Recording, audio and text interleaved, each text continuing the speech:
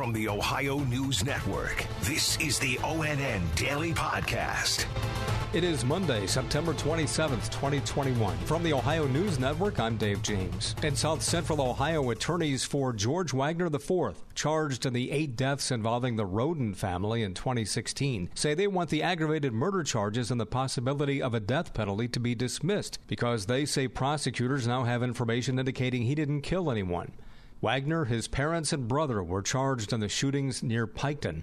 The request comes after his brother and mother reached plea deals and gave authorities more information. His father has pleaded not guilty. The cases are being considered in Waverly.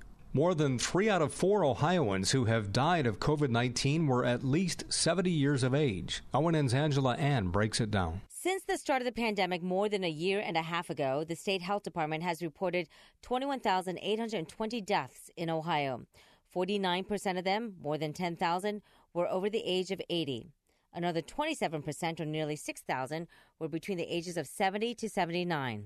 A total of 606 Ohioans under the age of 50 have died from COVID-19, and that includes 10 people who were age 19 or younger.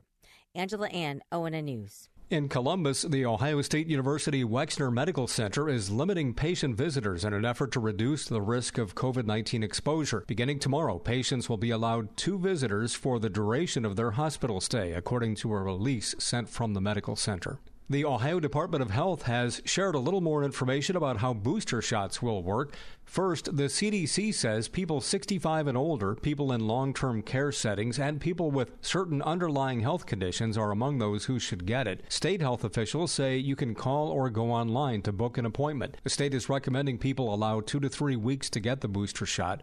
People who sign up to get it will be asked if they qualify, but specific proof will not be required. Pfizer is expected to submit its request within days to the FDA seeking authorization for its vaccine to be used in kids age 5 to 11, meaning those vaccines could be rolling out by Halloween. ONN's Krista Frost reports. Last week, Pfizer gave a little bit more insight on its testing for the vaccine for those 5 to 11. Leaders from the company saying kids had a strong immune response after giving them 2 shots with doses that are 1/3 of the amount given to adults, yet it provided the same protection that's seen in adults. Pfizer is also testing vaccines for children aged 2 to 5 and even as young as 6 months to 2 years old to see how those children in those ages respond. That's still being done. There's finally some new information for the millions of Americans who have received the one-shot Johnson & Johnson COVID vaccine. More on that from ONN's Tracy Townsend. J&J reports its own study does look promising. The study shows that when a person got a booster shot after getting that 1-dose vaccine, the protection against COVID-19 rose to 94%. Dr. Anthony Fauci says that J&J and Moderna boosters will be reviewed in the next few months. Regardless of those findings, medical experts say you should not mix and match the boosters. There really hasn't been enough research on that just yet. I'm Tracy Townsend. The top lobbyist for Governor Mike DeWine has resigned after 3 years on the job. Here's ONN's Eric Brown. Dan McCarthy served as the legislative director for the Republican governor. McCarthy's resignation letter noted the fast-paced nature of the job and the arduous nature of the work. Federal prosecutors have filed accusations in connection with a $60 million bribery plot, which they claim was instrumental in getting a legislative bailout for 2 nuclear power facilities passed. McCarthy is a former First Energy lobbyist who served as president of one of the dark money organizations engaged in the alleged bribery conspiracy. McCarthy has said his acts were illegal. Eric Brown, ONN News. 3 students were robbed at gunpoint late Saturday night just off the Ohio State University campus in Columbus.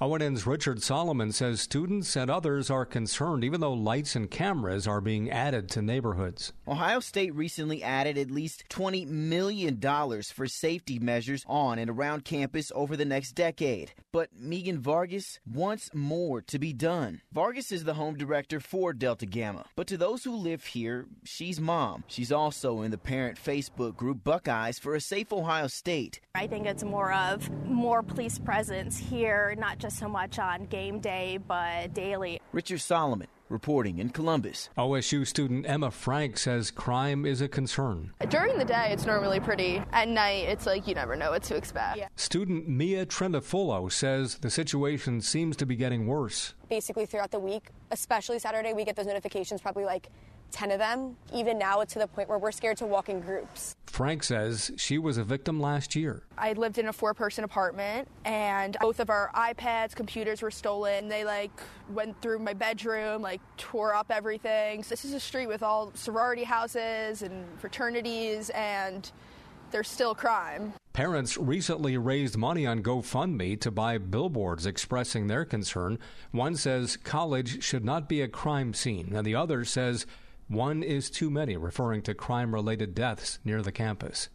Ohio State senior linebacker Kayvon Pope had some kind of incident on the sidelines during the Buckeyes game with Akron on Saturday. He left the field and sent out a profane tweet that was later deleted. ONN's Dom Tiberi has some follow-up information. Ohio State coach Ryan Day issued the following statement saying Pope had been dismissed from the team. Day says Pope will be allowed to continue as a student. Pope also posted this on Twitter saying, I let my emotions get the best of me. For that, I want to apologize to my teammates, coaches, and Buckeye Nation. I made a mistake and know that I need to be better and do better and work on my mental well-being. I'm Dom Tiberi reporting. This afternoon, the Cleveland Indians, playing under that name since 1915, played their final home game as the Tribe. They'll be the Cleveland Guardians next year. Fans have mixed feelings about it. Excited about the future. The Guardians. It's a good choice. I hate it. I hate it. I hate it. I hate it. I'm kind of sad about it. Go Guardians. Go Guardians, I guess. Go Browns, go Guardians. The Indians have 6 games left this season. All of them are on the road. Special thanks to affiliate stations WBNS TV in Columbus and WKYC TV in Cleveland for their contributions to today's newscast. I'm Dave James on the Ohio News Network. This has been the ONN Daily Podcast, a production of Radio Ohio Incorporated on the Ohio News Network.